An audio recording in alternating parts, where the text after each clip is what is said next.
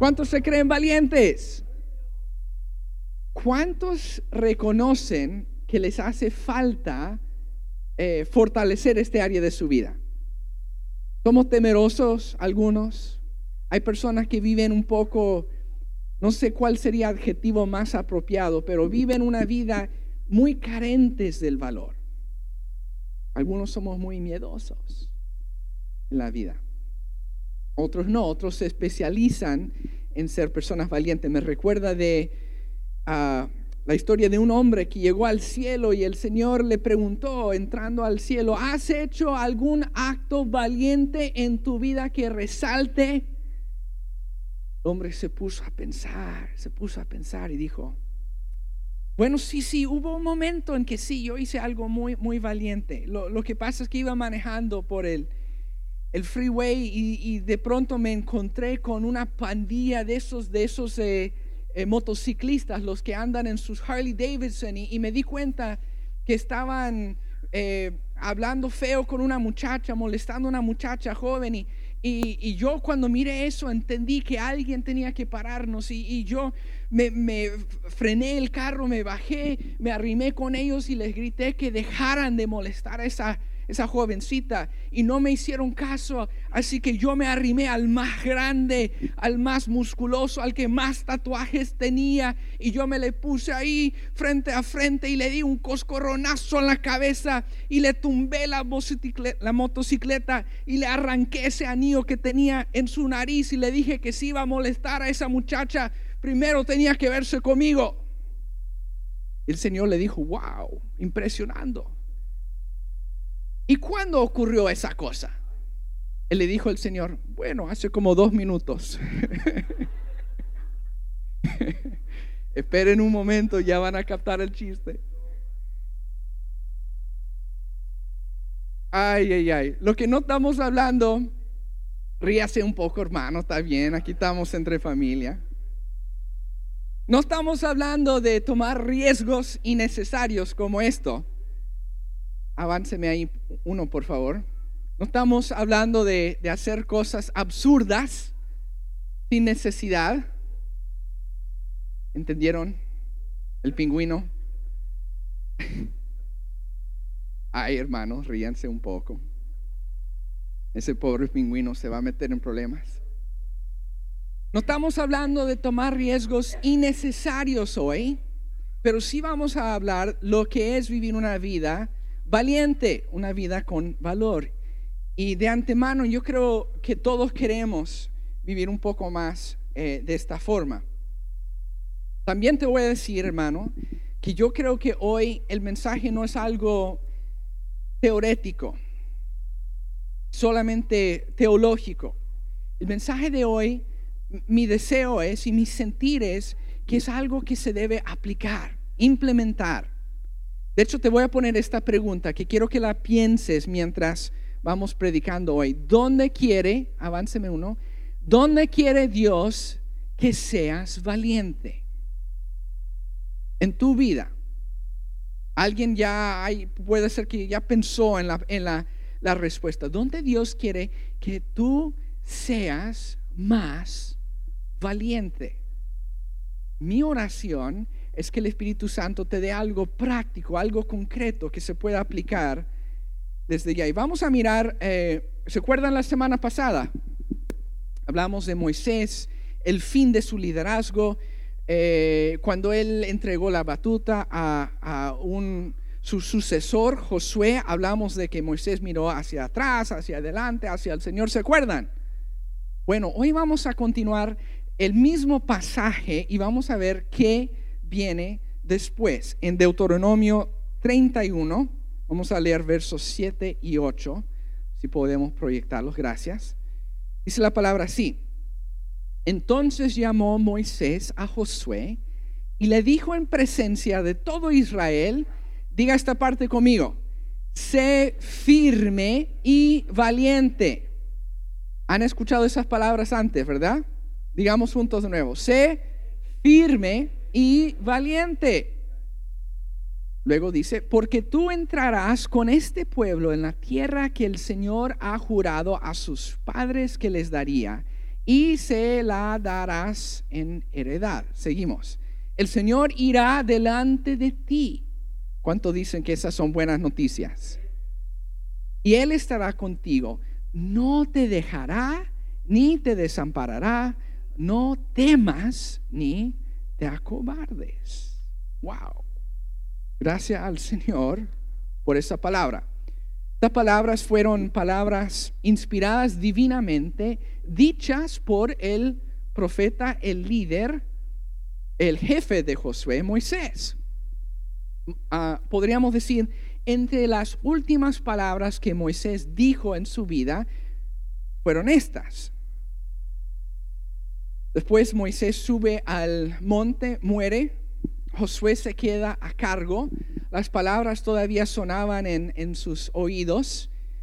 Después de 40 días de luto, era el tiempo típico para procesar la muerte de un ser tan querido. Después de 40 días, ya a Josué le toca dirigir, ser líder, echar para adelante. Y en este momento Dios vuelve a hablarle a Josué. Ahora pasamos de Deuteronomio al libro de Josué, capítulo 1, y vamos a mirar del verso 1 al 9. No voy a leerlo todo, pero vamos a sacar un par de pasajes que son interesantes y van a ver que tiene mucho que ver con lo que acabamos de leer. Dice así el Señor: así como estuve con Moisés, estaré contigo. No te dejaré ni te abandonaré. Seguimos. Sé fuerte y valiente, porque tú darás a este pueblo posesión de la tierra que juré a sus padres que les daría. Seguimos. Solamente, dice el Señor, que sé fuerte y muy valiente. Y una parte más. ¿No te lo he ordenado yo? Sé fuerte y valiente. No temas ni te acobardes, porque el Señor tu Dios estará contigo donde quiera que vayas. Podríamos despedir el servicio y ya haber comido una buena comida espiritual, ¿no es cierto? Palabras tan desafiantes, tan motivadores para nuestra vida. Pero lo que quiero hacer, la pregunta es esta: ¿por qué usted cree que antes de su muerte Moisés le dio un mensaje que casi el Señor Dios se lo repite a Josué? ¿Por qué hacen tanto énfasis en el ser fuerte, en el ser valiente? ¿Por qué se enfatiza tanto este mensaje? Te voy a hacer una sugerencia, o te voy a compartir una opinión, mejor dicho. Si podemos poner una foto aquí de Josué. Yo no creo que haya sido porque Josué era un hombre cobarde. ¿Qué sabemos de Josué?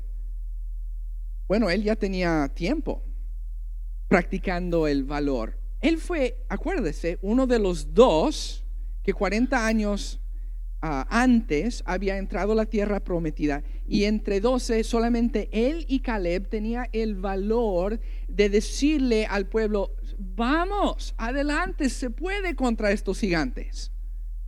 Acuérdese que entre 10 negativos, él y Caleb eran los únicos positivos. No era un hombre cobarde, Josué.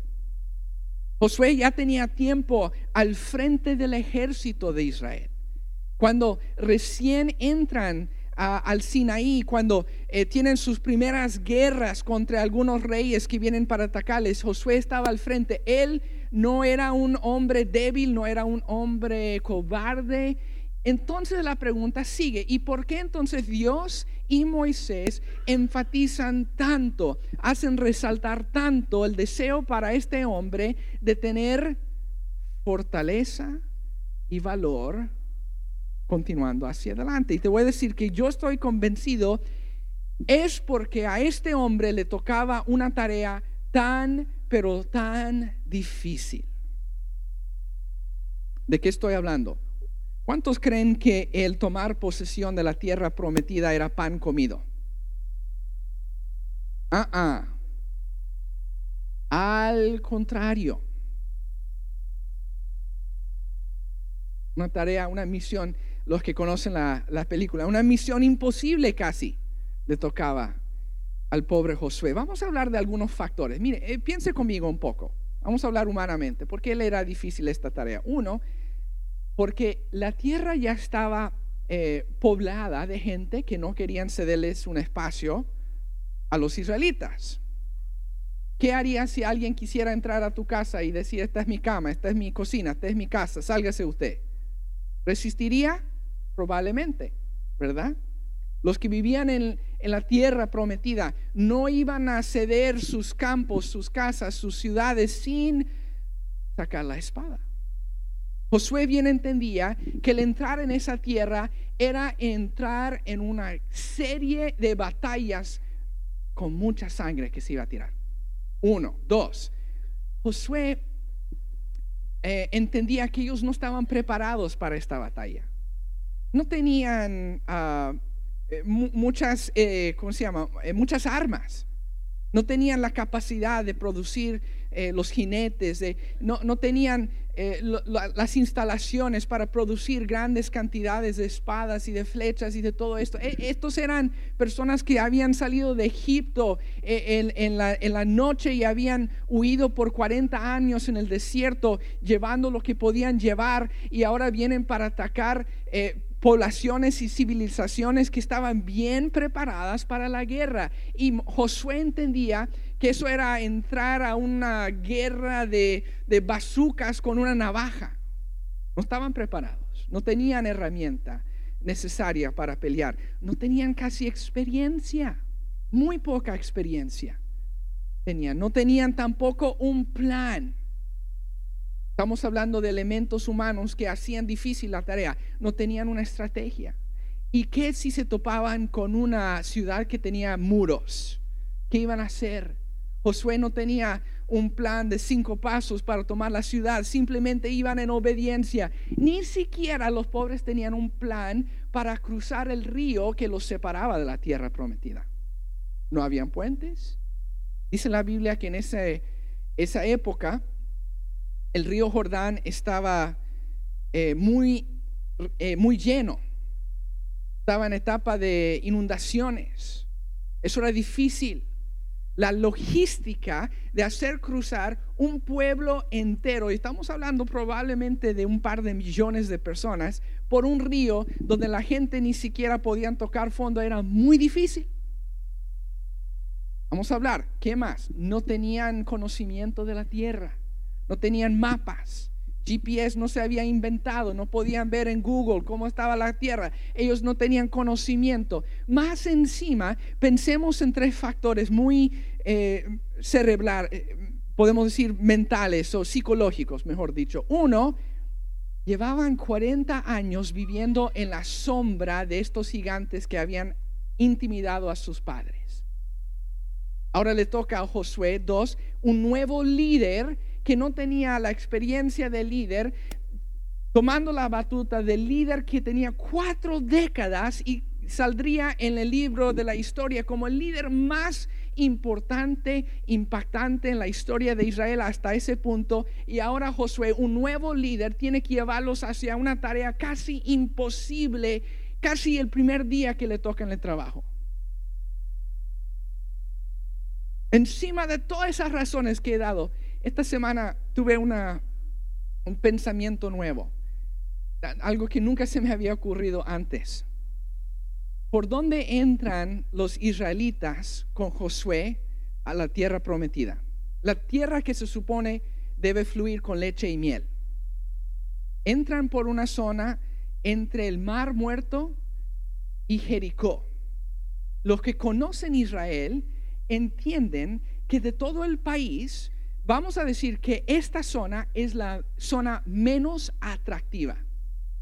Los que conocen saben de qué estoy hablando. Esa zona del Mar Muerto huele a azufre, hay sal por todos lados, no se soporta vida, no hay árboles, no hay vegetación. O sea que la gente de Israel van entrando para tomar posesión de una tierra prometida que se supone tiene leche y miel, y ni siquiera se ve atractivo ni deseable. Pueda que la gente ni siquiera hayan querido tomar posesión de la tierra. ¿Me están entendiendo lo que estoy diciendo?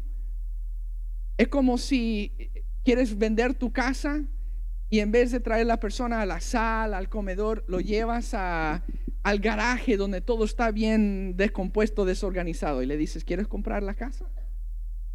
El Señor los estaba llevando por la zona menos deseable, menos atractiva. Y se me ocurrió que en todo esto era como si el Señor estuviese probando su disponibilidad, su disposición de tenerle a Él fe y confianza. Mire, tomé un buen par de minutos para describir esto porque quiero que entiendan que la tarea que le tocaba a Josué, tanto Moisés y el Señor reconocían, era una tarea tan difícil, con un grado de dificultad tan pronunciado, que casi cualquiera que postulara para el trabajo hubiese dicho, no, olvídalo, yo mejor me voy de aquí.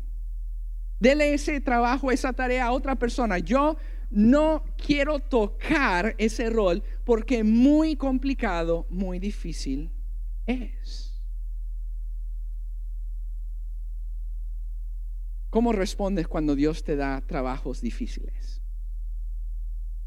¿Cómo respondes cuando el Señor te da una tarea que parece imposible? A veces buscas huir de la responsabilidad, deshacerte, zafarte de la tarea. ¿Qué harías si hoy el Señor te tocara en el hombro y te dijera, tengo una tarea para ti difícil de cumplir?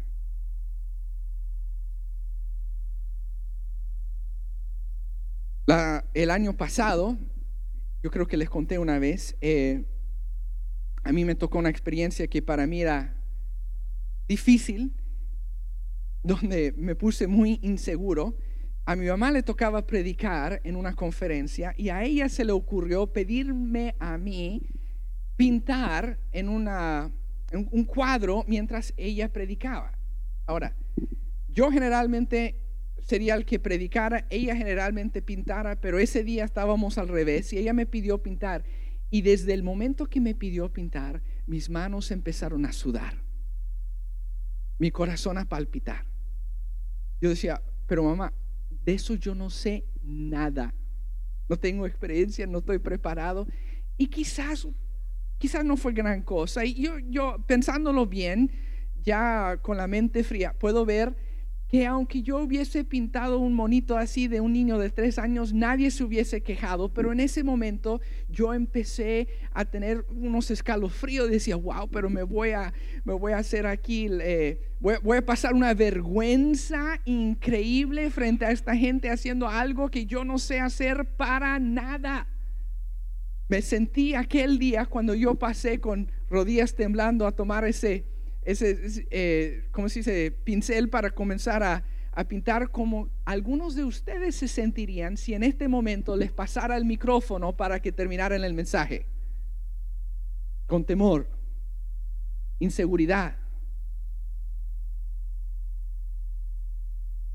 Y a veces, hermanos, así respondemos a las necesidades, a las oportunidades que el Señor nos da. Quiero decirles algo clave acerca del valor en este momento. El valor y la valentía solamente se pueden observar cuando estamos en una situación donde la cosa y la tarea es difícil, donde hay que tomar un riesgo y donde el resultado no es nada fácil. Si no pasas un poco de miedo, es imposible practicar el valor. Si no te hace sentir un poco débil de las rodillas, es imposible practicar la valentía.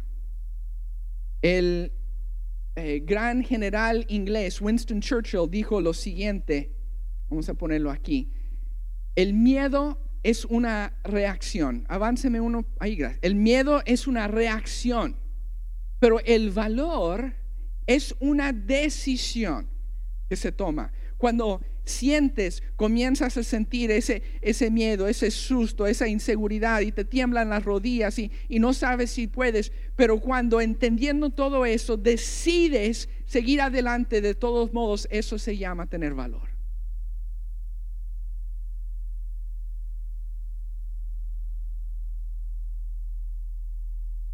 A veces podemos experimentar esto en nuestras vidas.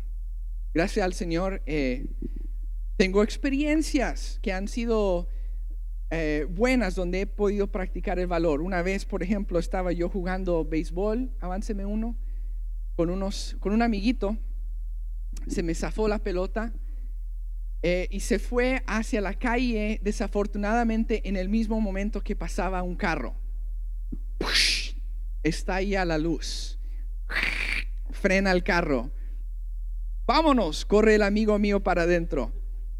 El carro se dio vuelta, caminó hacia donde yo estaba, entró en el estacionamiento de la casa, se estacionó y mi corazón está haciendo así y yo quería correr, yo quería esconderme, yo quería escaparme de lo que estaba seguro que venía, porque el valor se necesita más, como hemos dicho, cuando hay miedo, cuando hay un seguro, un futuro inseguro que puede ser probablemente muy poco deseable, algo que no se siente, podemos decir, apetizante, algo que uno prefiere evitar, y en ese momento todo mi ser quería huir de lo que venía, pero gracias al Señor me quedé firmemente plantado donde estaba, porque entendía que aunque yo quería escaparme, el Señor quería que yo aceptara responsabilidad,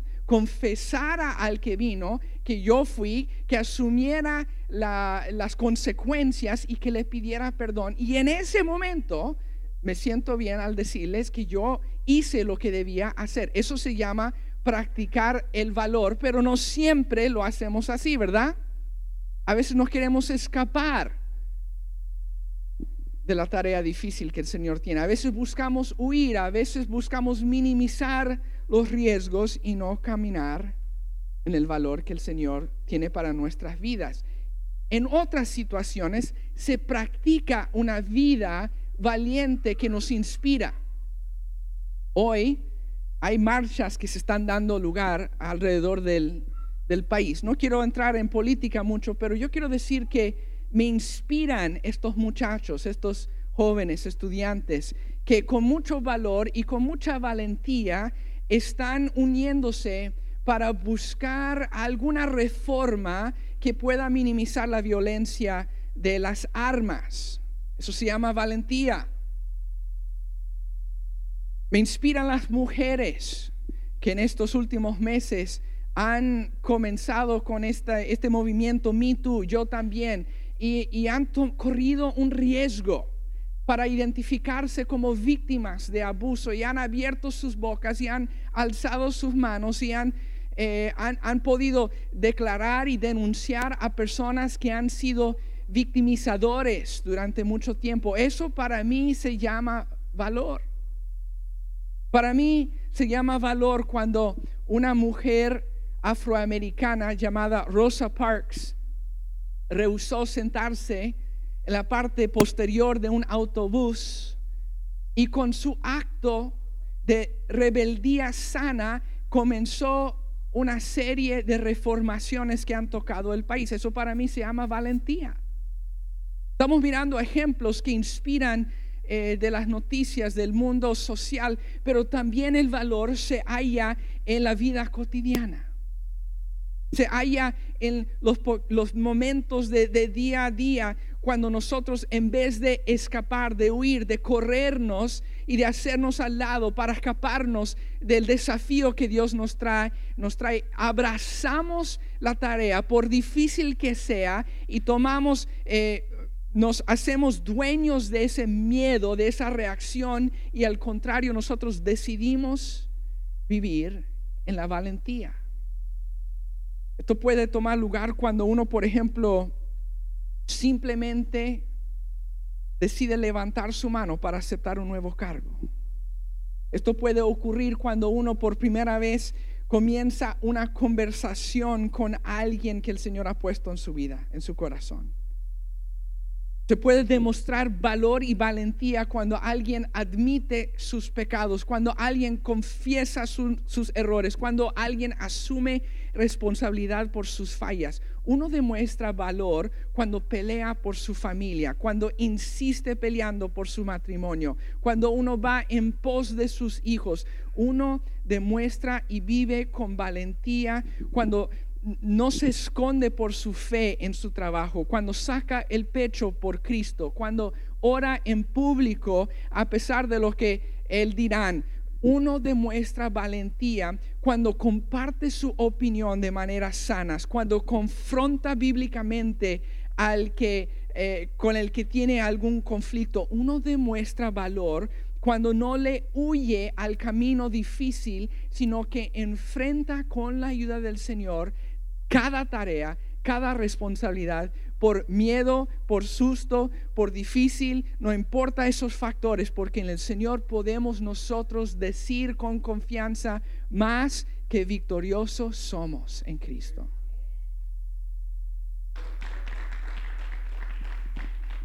Y te quiero hacer esta pregunta: ¿dónde quiere Dios que seas valiente? No sé si el dicho lo tengo bien, pero en el fútbol hay un momento en que uno le saca el cuerpo a la pelota. ¿Estoy bien al decirlo así? El portero, por ejemplo, viene la pelota y en vez de con valor aceptar este desafío, uno le saca el cuerpo. Viene muy fuerte, muy rápido, con mucha velocidad. Y a veces en la vida hacemos lo mismo. En vez de enfrentar con valor, le sacamos el cuerpo al desafío que el Señor nos tiene. Pero te puedo decir, alguien que no le sacó el cuerpo para nada. El mejor ejemplo del valor que tenemos no se encuentra en Josué, ni en Daniel, ni en Esther, ni en los grandes héroes de la Biblia. Se encuentra el mejor ejemplo del valor en el mismo Jesucristo. Y de hecho, el día que Él entró en Jerusalén, el primer domingo de Ramos, el comienzo de esa Semana Santa, fue uno de los momentos donde más se pudo entender el gran valor que Él tenía. Cuando el resultado es inseguro, cuando el futuro es desconocido, se practica el valor. Pero te tengo que decir algo. La situación de Jesús fue más difícil aún, porque Jesús bien sabía lo que le esperaba si Él montaba ese burrito en ese momento, ese asno, ese buey. Él bien entendía si Él iba caminando hacia Jerusalén, si Él obedecía, si Él entraba con gritos de hosana a ese lugar, Él bien entendía que Él ponía en moción una serie de eventos que terminaría con Él crucificado en una cruz romana. Él lo había profetizado, lo había previsto. Él no tenía ninguna duda, ninguna pregunta de lo que vendría, y sin embargo, bien conociendo lo que le esperaba, Él no titubeó.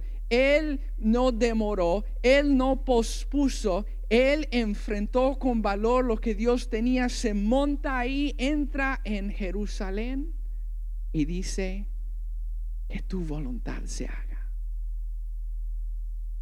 Eso para mí es valor. Eso para mí es un ejemplo a seguir. Eso para mí es la inspiración de un Dios quien mandó su Hijo, que aceptó el dolor, el desafío,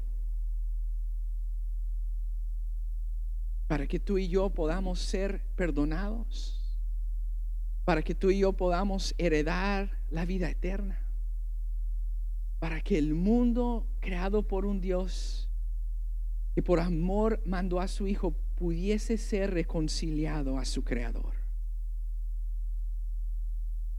Jesús no permitió que su miedo lo controlara.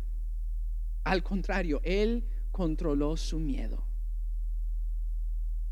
y nos mostró cómo es vivir valientemente en esta vida.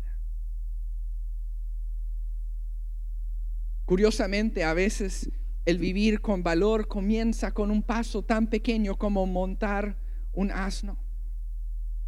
Comienza con un paso tan pequeño como el levantar la mano, como el abrir la boca, como el sentarse a escuchar. El valor puede, y una vida de valor puede comenzar con un paso tan pequeño y que lleva a otro paso y que lleva a otro paso y se va produciendo un cambio y la vida va en una nueva trayectoria de valor. Pero ¿saben cuál es el paso más difícil? El primero, el comenzar, el aceptar, el decir: heme aquí, envíame a mí, úsame, dispuesto estoy. Yo acepto el desafío. Les dejé colgados un poco con Josué y quiero regresar a su historia. Cuando lo dejamos al pobre Josué, estábamos haciendo una lista de todos los desafíos, de los factores que hacían su tarea tan difícil y no resolvimos qué pasó con su vida. Te quiero decir que si usted sabe la historia, ya sabe lo que pasa y lo vamos a repasar. Gracias a Dios, Josué no se dejó llevar por todos los factores humanos que él podía decir hacían difícil su tarea. Al contrario, Josué puso una plena confianza en el Señor y simplemente obedeció. Fue fuerte, fue valiente. Caminó hacia el Jordán sin un plan, puso el pie y Dios tenía el plan. Se seca el río. Marchan los israelitas, cruzan en tierra seca, llegan al otro lado, llegan sin provisión, sin experiencia, sin mucho armamento, llegan a una ciudad con un muro, Jericó, y dicen: vámonos para adelante, que en el Señor confiamos. Y ahí el Señor dio a conocer su plan. Los muros caen después de que caminan 7 veces por 7 días. Los muros caen en victoria.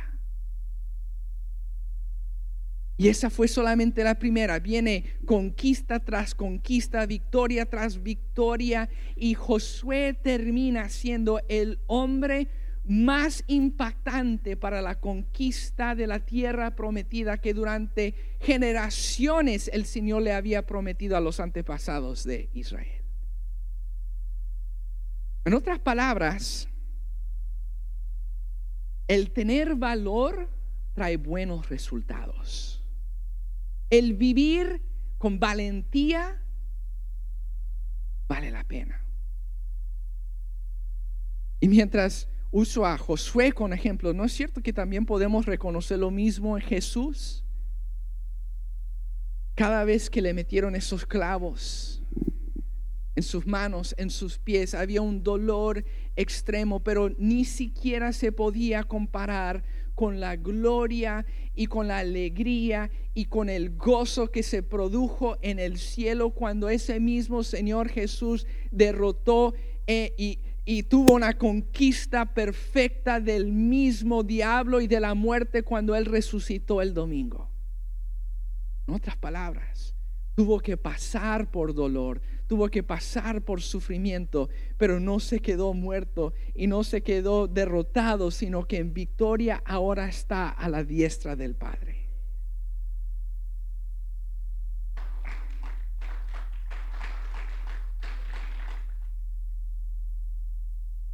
A veces vemos todos los factores negativos, vemos todos los desafíos, vemos todos los obstáculos y nos olvidamos que cuando nosotros ponemos nuestra fe perfecta y completa en el Señor, Él nunca nos va a dejar abandonados ni desamparados.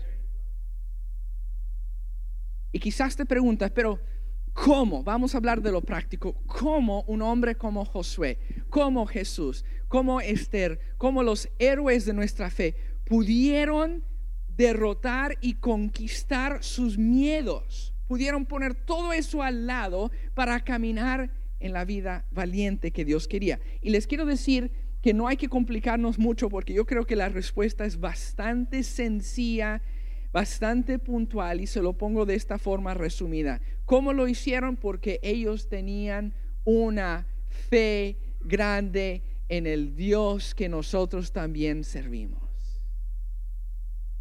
Porque ellos le creían más a Dios que a los obstáculos humanos que podían listarse. Porque cuando Josué hacía una lista de todos los obstáculos, de todos los factores difíciles, y cuando él sumaba eso y sacaba sus cálculos, él decía, ok, eso está difícil, pero tenemos el factor Dios, y el factor Dios dice que no importa cuántas trabas, cuántos obstáculos, cuán grandes sean esos gigantes, nuestro Dios puede hacer lo imposible y en Él confiamos.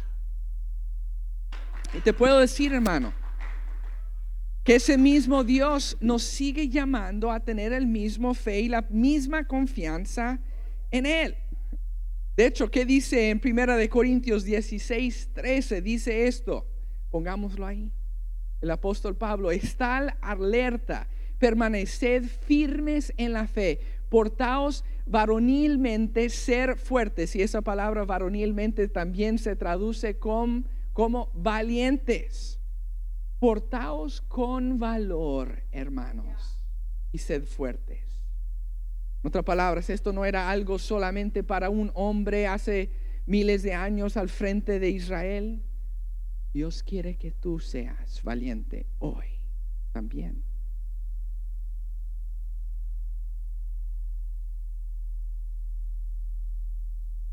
Hablemos prácticamente. ¿Dónde Dios quiere valor para tu vida? ¿Dónde Él quiere que seas más valiente que nunca? ¿Dónde Él quiere comenzar a transformarte? Porque si eres como yo, no siempre nos portamos como Josué o Jesús. A veces le sacamos el cuerpo a lo que Dios nos está pidiendo. Yo les conté una historia positiva de cuando asumí responsabilidad por el béisbol que tiré, pero no siempre hago lo correcto. Me da vergüenza contarles esta historia y hasta el día de hoy no entiendo qué estuve pensando en ese momento, pero quiero contarles una historia de cuando estaba, pongamos la próxima foto ahí, cuando yo estaba en high school en Chile. La profesora de física nos dio la tarea de hacer un experimento que requería el uso de un pedacito de metal. Éramos 20 en mi clase y ninguno de los 20 teníamos acceso al metal, y a mí se me ocurrió la locura de cortar una parte de mi escritorio que para mis ojos era una parte innecesaria. Así que, y esto tenía que haber sido un plan de múltiples días, porque llegué a mi casa y al próximo día yo metí un serrucho en mi mochila. Hoy por hoy me ponen en esa lista de CIA y me ponen en la lista de terroristas, yo creo, por llevar eso. Pero en aquellos días todavía no, eso pasaba más por debajo del radar. Así que yo metí un serrucho en mi mochila. No sé por qué no se me ocurrió como mala idea. Yo comencé a cortar pedacitos de mi escritorio, dándoles a cada compañero mío unos centímetros de metal, y toda la clase feliz y nadie dijo nada, y nosotros ya teníamos los materiales para el experimento. Bueno, a mí eso me parecía inocente de alguna forma, pero al vicedirector no le parecía nada inocente. Supimos que venía él para hablar con nosotros y mis compañeros comenzaron a decirme: Tadeo, no digas nada, aquí no ha pasado nadie va a delatar a nadie, aquí no vamos a denunciar y no van a descubrir. Y saben, cuando vino ese vicedirector, ¿cómo se llama? Director, ¿no? Subdirector, empezó a decir: mire, yo sé que alguien cortó el escritorio, necesito que me digan quién fue. Y para mi gran vergüenza, yo me quedé con la cabeza agachada. Y para mi gran vergüenza, a pesar de que sabía lo correcto, yo me dejé influenciar por las muchas voces, por la presión de mis compañeros. Yo le saqué el cuerpo a lo que debía hacer, porque yo no quería asumir el futuro difícil, poco placentero, de después tener que confrontar a no solamente el subdirector, pero a todos mis compañeros. Y saben, hermanos, yo no creo que soy el único que a veces comete ese error. Yo creo que entendiendo lo que debemos saber, teniéndolo claro, pudiéndolo articular perfectamente, a veces cuando viene la hora de la verdad le sacamos el cuerpo, nos esquivamos, huimos a lo que Dios quiere para nuestras vidas.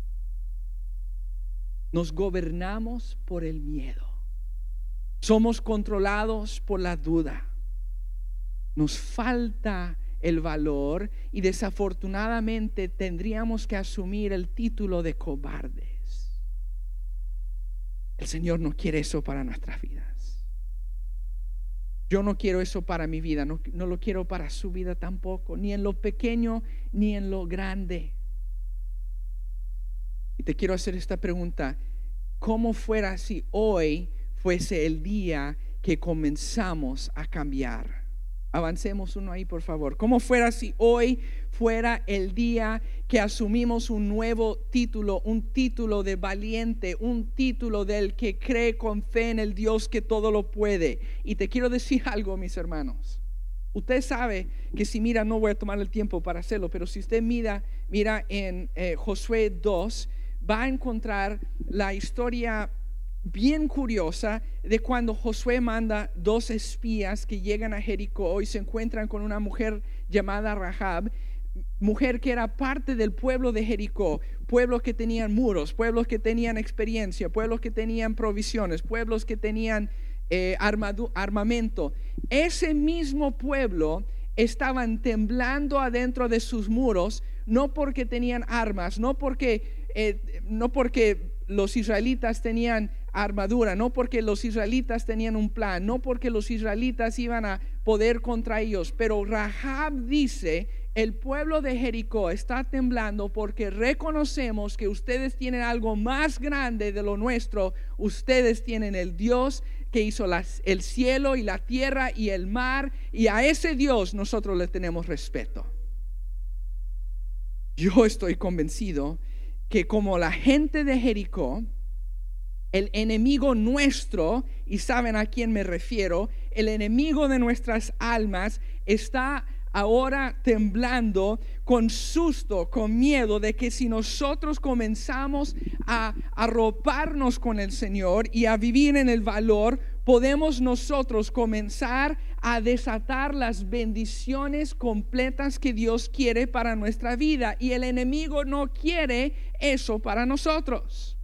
El enemigo te quiere sentado en la banca, el enemigo te quiere callado, el enemigo te quiere sin valor, el enemigo te quiere controlado por la duda y el miedo, el enemigo te quiere inactivo, pero Dios te quiere activo en valor y respondiéndole a Él. El enemigo bien sabe que cuando nosotros vivimos con valor, es como el tener la llave que abre la puerta a las bendiciones del Señor. Y lo que el enemigo menos quiere es que tú vivas con esa llave y que abres la puerta para que Dios te bendiga con todo lo que te quiere dar. Así que te vuelvo a preguntar: ¿dónde quiere Dios más valor para tu vida? Vamos terminando, pero déjame llegar a lo muy práctico, muy específico aquí. Esto se puede aplicar en tantas maneras, pero déjeme mencionar algunas. Hablando de la transición que viene por delante. Entiendo que quizás el futuro se siente muy inseguro, que quizás hay ansiedades, que quizás sacando cálculos tenemos muchas preguntas e inquietudes y tenemos preocupaciones, pero ¿quién va a dirigir? ¿Y qué de este ministerio? ¿Y qué de aquel programa? ¿Y cómo será? ¿Y me caerá bien? ¿Y la iglesia crecerá? ¿Y qué de las finanzas? ¿Y qué de lo otro? ¿Y qué de esto? Y déjame decirte yo también comparto algunas inquietudes y preguntas. Es humano, es natural poder ver todas estas cosas y sacar cálculos y sentirnos con preocupaciones. Pero te voy a decir algo. Yo estoy convencido de que el Dios que ayudó y trajo victoria a Josué, también activo está en nuestra iglesia en el día de hoy. Estoy yo convencido que el Dios que no desamparó a ese varón de Dios tampoco nos va a abandonar a nosotros. Yo estoy convencido que Dios tiene un plan, un propósito y un deseo de bendecir a esta iglesia si nosotros seguimos creyendo en Él, caminando en victoria y para adelante nosotros caminando con su ayuda. Yo te digo que es un momento en el que nosotros requerimos el valor. No es una tarea fácil, no es sencillo, ni para la iglesia, ni tampoco para la familia Roller. Yo le confieso que hay momentos de dudas entrando en las misiones. Nosotros nos desenchufamos de nuestras amistades, nuestra familia, nos mudamos a otro país, otro continente, comenzamos la vida de nuevo. Eso no es fácil. ¿Y qué de nuestras niñas? Otro idioma, hacer amistades, se van a adaptar. Hay preguntas, son humanas, todos los tenemos. Pero yo te voy a decir algo, esos miedos, esas dudas no van a controlar mi vida.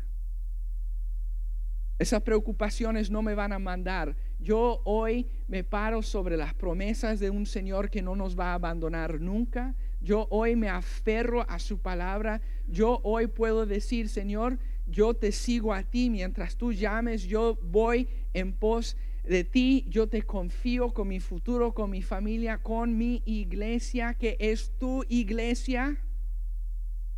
Yo sé que grandes cosas vienen por delante. Seremos un pueblo de valor, hermanos. Seremos personas valientes. Yo no sé qué Dios quiere para tu vida, donde Él quiere que seas valiente. Pero yo creo que este es un momento en que nosotros nos podemos parar como Josué se paró y decir, Señor, nosotros vamos a dar ese paso de fe. Vamos a dar ese paso de obediencia, confiando que tú suplirás, que tú respaldarás hoy y para siempre. Pongámonos de pies, hermanos, y vamos a orar un momento. Padre Santo, yo no sé en qué áreas específicas estás hablando a través de tu Espíritu Santo. Quizás alguien vino hoy y al hablar de valor, de una vez comenzaron a pensar en una relación quebrantada en su vida, entendiendo que querías que ellos se reconciliaran con alguien. Pero eso requiere de mucho valor. Y no es para el débil ni el cobarde. Y hoy les estás instando a que sean fuertes y valientes y hagan lo que les estás pidiendo. Quizás hay otra persona que está contemplando un paso muy práctico. El comenzar a apartar un tiempo de oración a diario contigo, el comenzar a diezmar, el comenzar a compartir su testimonio, hablar de ti públicamente. Y eso no parece nada fácil, pero hoy les estás diciendo, olvídate si es fácil o no, confíame, obedéceme y en valor vive. Con valentía vive. Quizás otro vino y su corazón ha estado turbado y mirando hacia el futuro y dicen, pero ¿cómo y cuándo y a través de quién y qué viene?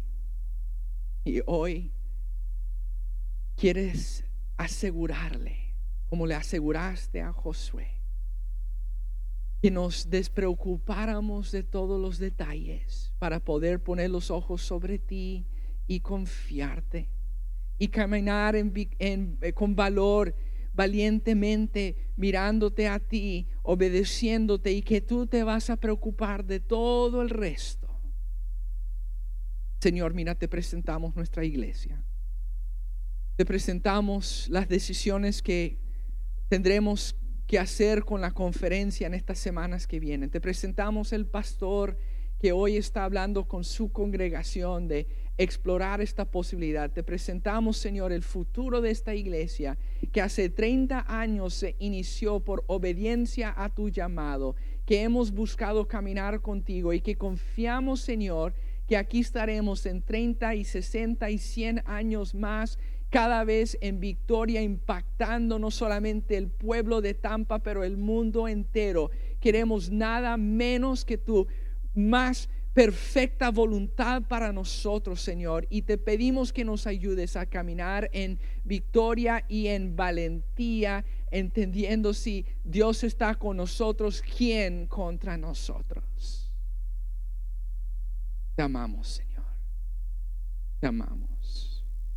Simplemente vamos a tomar un momento y vamos a permanecer en su presencia. Vamos a tocar un poco una canción. Si usted quiere orar donde está, acercarse al altar, presentemos toda ansiedad, toda inseguridad, todo miedo al Señor y declaramos que por nuestra persona, para este futuro, viviremos vidas valientes.